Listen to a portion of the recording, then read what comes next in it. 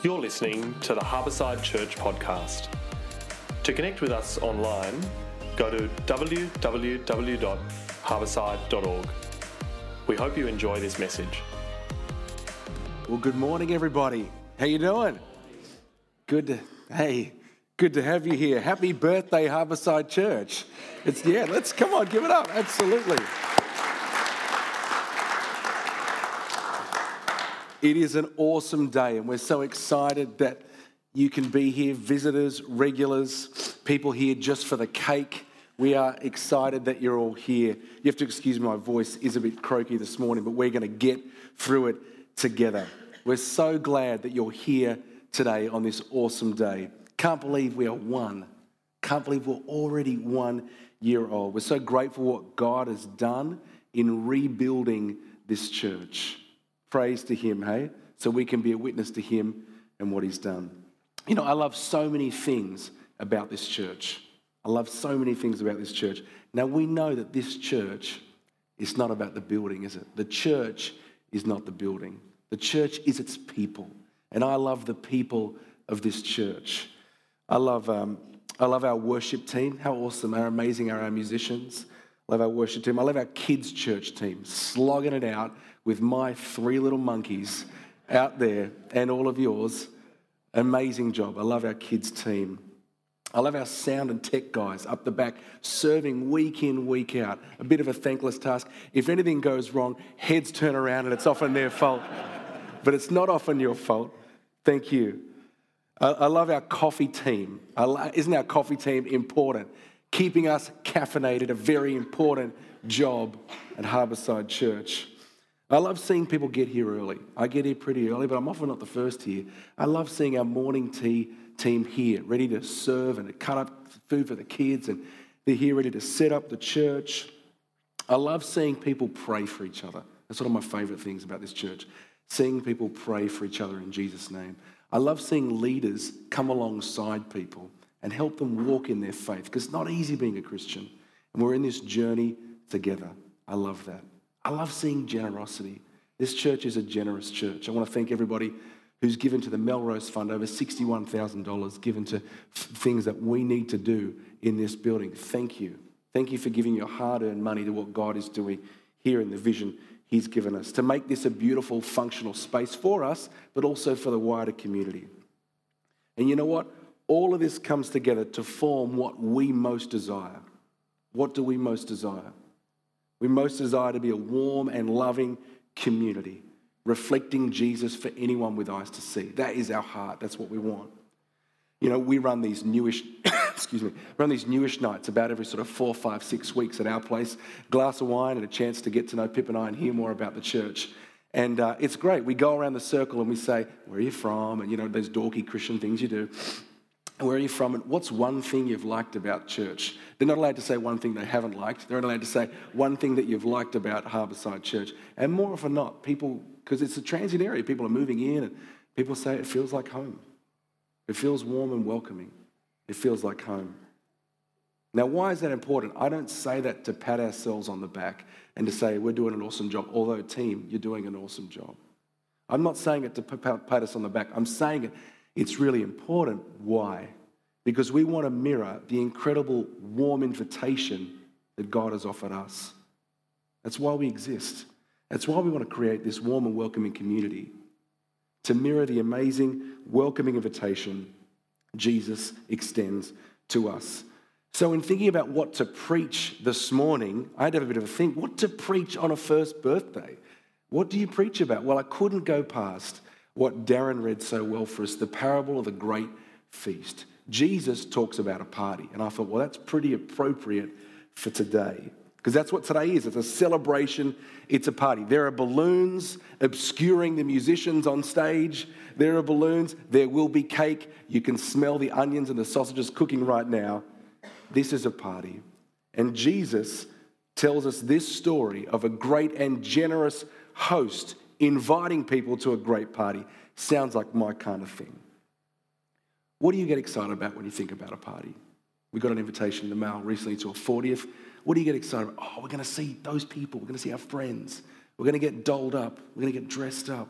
There's going to be great food, great wine. There's going to be a selfie wall. There's going to be celebrity spottings, particularly in this area. Maybe. There's going to be great food and wine. We look forward to that event, and there's great sort of anticipation, expectant hope with a great party. So on this very special Sunday, let's look at the great feast that Jesus talks about. And when we do that, we're going to look at some really interesting questions that come out of this parable. 4 interesting questions. Here they are. What's it like to be a Christian? Have you ever wondered that? What's it like to be a Christian? It's the first one. Second one, how do you become a Christian? Third one, who's going to be in heaven? And the fourth one, does it matter if I become a Christian or not? Is it irrelevant? Does it really matter? Is it a big issue? So, what's it like to be a Christian? How do you become a Christian? Who's going to be in heaven?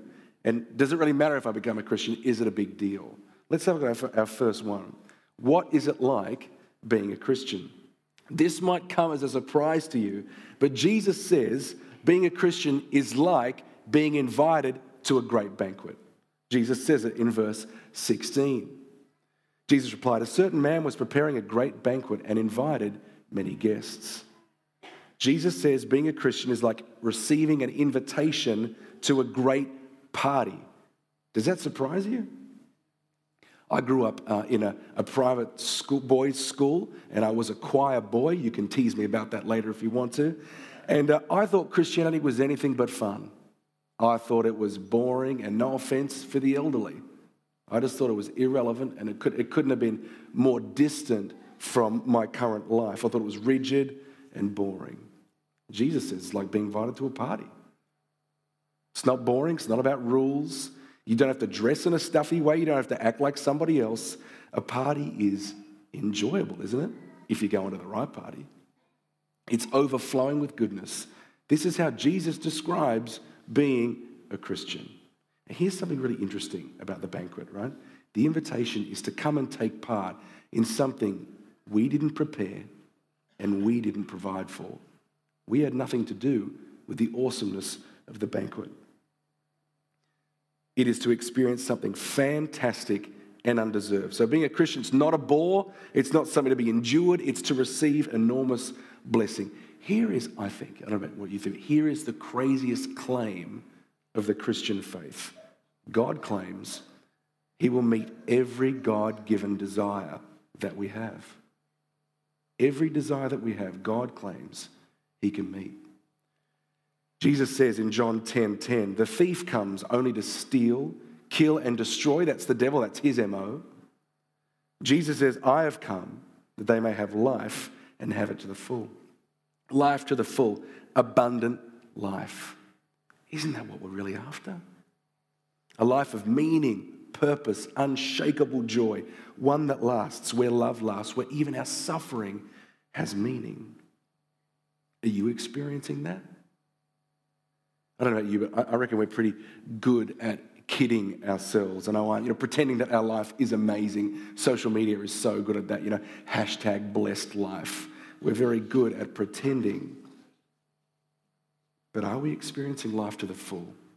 You see, the invitation, this is crazy, is to know God. Excuse me. So, I don't know about you, I think many Aussies are what I'd like to describe as apathetic agnostics. Got those two words mixed up. Apathetic agnostics. There might be something out there. There might be something out there. But what if the God we think might be out there was real and he extended an invitation to you? And what if instead of being a scary, distant sky father, as one media commentator calls him, instead of being that, he was the very definition of love, compassion, and mercy. We like love. What if the author of love was the God of the universe? We like justice. We want justice. What if the God of the universe was the author of justice and he invited you to a party to get to know him? Would you accept? What would hold you back? Don't we yearn to be satisfied? Jesus says, if anyone is thirsty, come to me and drink. If anyone needs rest, come to me and I will give you rest.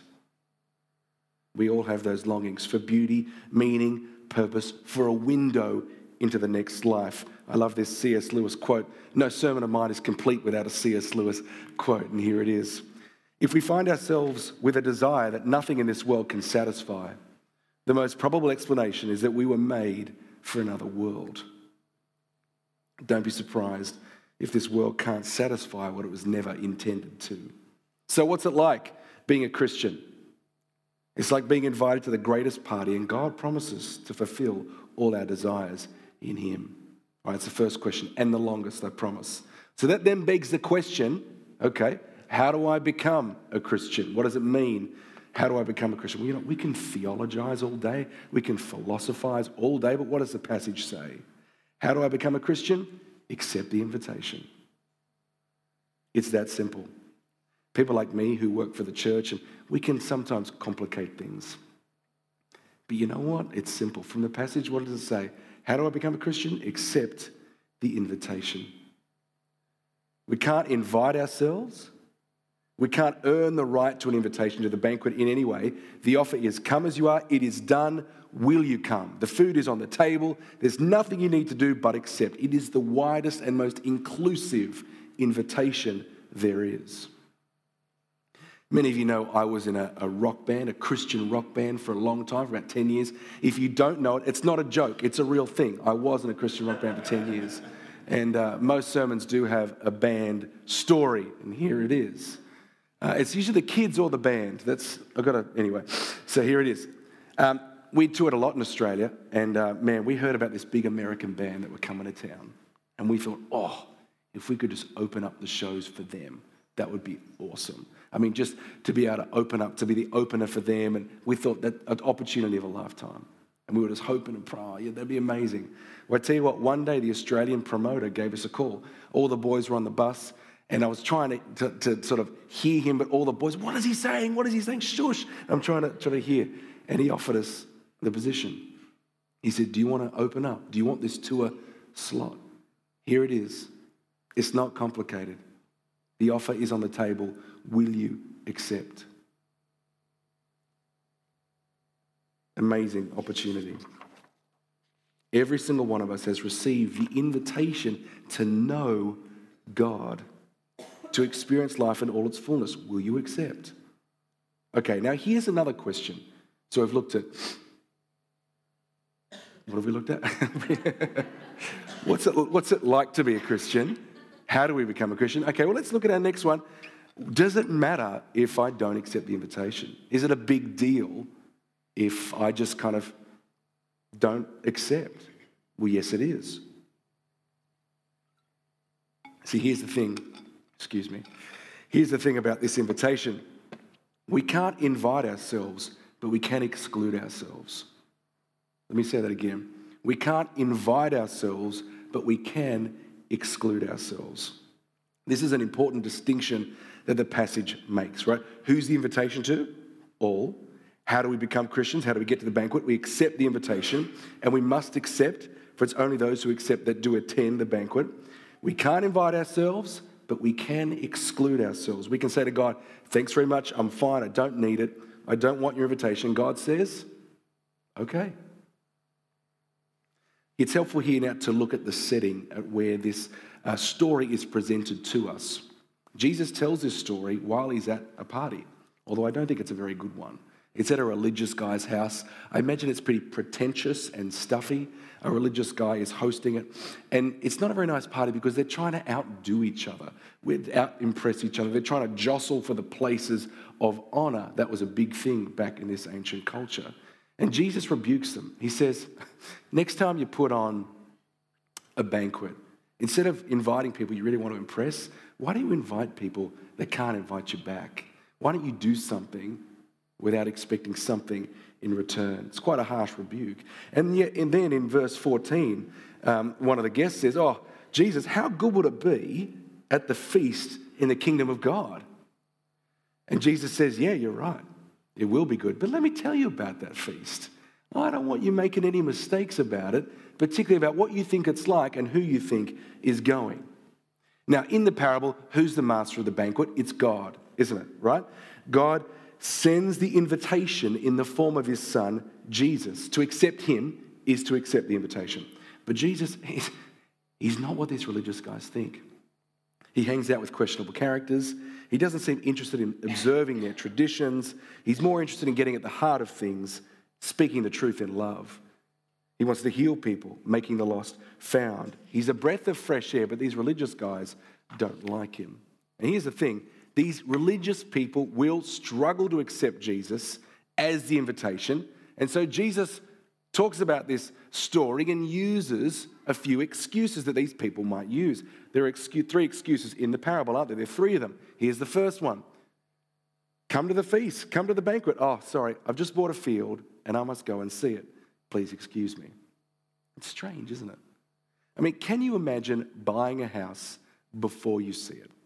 No, we don't do that, do we? Especially in this town. Imagine spending hundreds of thousands or millions on a house and not seeing it. No, this is what you do. I mean, every Saturday before you buy something, that's what you do. I saw on a friend's Facebook post recently that said, it's a great day when you can delete the domain and realestate.com app from your phone. That is a good day because your life is taken up with scrolling through and going to open for inspections. You see all there is and then you buy. You don't buy and then go. It doesn't make sense, does it? It's out of order. Strange excuse. Second excuse, verse 19. I just bought 5 yoke of oxen. I'm on my way to try them out. Please excuse me. Again, an odd excuse. Back in Jesus' day, if you did want to buy some oxen, there was a field adjacent to it where you could try them out. They most likely, certainly would have tried out the oxen first. It's like taking a car for a test drive after you buy it. What's the point? You can't return it. It's weird. The oxen will be there later. Come to the feast. The third excuse seems like the most reasonable one, doesn't it? I just got married, so I can't come. Anything to do with marriage, weddings, right? High stress. But it seems like a reasonable excuse, but is it? I just got married, so I can't come. If you know this, but in ancient Israelite law, every man got a year off military service after they got married. So if they were sent off to battle, at least they had the chance to produce a child, so all was not lost. But the invitation's not to a battle, is it? It's to a feast. And it's not like the wedding day is on the same day. They're already married. So bring your wife. Come to the feast. See, these excuses are strange, aren't they? What is Jesus telling us with these excuses? Well, I think it's this. These excuses have things out of order, don't they? And I reckon we're often tempted to do the same. We're tempted to put life and any number of things in front of the most important thing. Put things in the wrong order. About a year ago, I was asked to officiate my first wedding, and I was chuffed and petrified. I'd played, I'm a musician background, and I'd played lots of weddings. My family knows me as the wedding singer. I sang at all of their weddings and all my friends, but I hadn't officiated before, and I was really excited. I was chuffed, but I was petrified. It's a scary thing. There's so much admin, and admin is not my strong suit. So I'm ringing my pastor friends. I'm making lists. I'm a to-do list guy. So I'm getting it all. Okay, so I'm organised, and organising all with the couple. We'd had lots of meetings, and I'd got the right paperwork filled out, written out the vows, organised the elements of the service. The day comes, I feel like I'm prepared. On the day, get dressed in my best suit. I've got my notes, ticking off the checklist, slick back the hair, jump in the car, drive to the venue. And I wanted to get there early, get to the venue. It's early, but even for this early, it's looking real quiet. And you know what happened, right? I got the venue wrong. I get in there and I'm looking through and there's just one dude in there preparing food or something and his English wasn't great. And is there a wedding? These guys, oh man, got the wedding venue wrong. It's okay, I did check my phone, which I'd left at home, and I went back and it was okay. I arrived. It's okay, and they are married. I can just see on your faces, I'm not going to get asked to officiate a wedding anytime soon, am I? But tell you what, what's the point in getting all that other stuff right? The right clothes, the checklist, the sermon notes, if you're not in the right place? The wedding can't happen. Jesus is saying, get the most important thing right first. Where are you going? Are you coming to the banquet? Where are you at with your Creator? I tell you what, we are so skilled at deflecting that question, aren't we? We just don't want to deal with it. Maybe it's part of our Aussie culture. We want to keep things chill. We want to be laid back. I don't know, but it just feels like part of our culture, we're programmed to put that question off. I'll deal with it later. I just got to get the kids through school. I've just got to get my career sorted. I just got to get that renovation done, and then I'll think about maybe coming back to church or coming to church. See, these are good things that have been in our lives, but they're not excuses. They're not excuses. They're not reasons to not accept God's great invitation. Can I let you in a little secret? Knowing God gives us incredible resources to deal with those things. So, almost done here. My voice is excited about that. So, the master of the feast sends out the invitation. People make their lame excuses, but he refuses to have no one at the party. Verse 21, go out quickly into the streets and the alleys of the town and bring in the poor, the crippled, the blind, and the lame. What do we see here about the master? We see his generous determination. And in verse 24, we also see his resolute anger. Those who were invited and didn't come, they won't get a taste. He then sends invites out to those who can't reciprocate, to those who have nothing to offer, and they are overwhelmed. Why wouldn't they accept? They know they have very little, and they know the offer of a seat at the table of a banquet is wonderful and undeserved. I don't know about you. I reckon this is maybe the hardest thing for people in our fine area to come to terms with about the Christian faith. We contribute nothing to receiving the invitation. You know, I like to think it was all those years of shows and great songs that we'd written that got us that spot on the tour I talked about before. It wasn't. It was actually our wonderful Australian manager, great guy, amazing, wonderful man. He had a fantastic relationship with the promoter. He sacrificed so much to get to know that guy and spend time with him so we could have the invitation extended to us. In the end, we contributed very little to the offer of that tour spot. You know what? It's the same with us and God. It's hard for us to think about this. I struggle with this. We contribute nothing. We didn't prepare the feast. We didn't provide for it. It is totally undeserved. This invitation, this is the beautiful thing about it, it's the great leveler. But it can be hard for us well-to-do folks to come to grips with. But this is the most fundamental thing to becoming a Christian. Accepting the invite is based on the master's terms, not ours, because it's his party. Our problem, I think, was articulated well by a church father, St. Augustine, about 1600 years ago. God is always trying to give good things to us, but our hands are too full to receive them. God wants to give us, to offer us, to extend the invitation to his feast.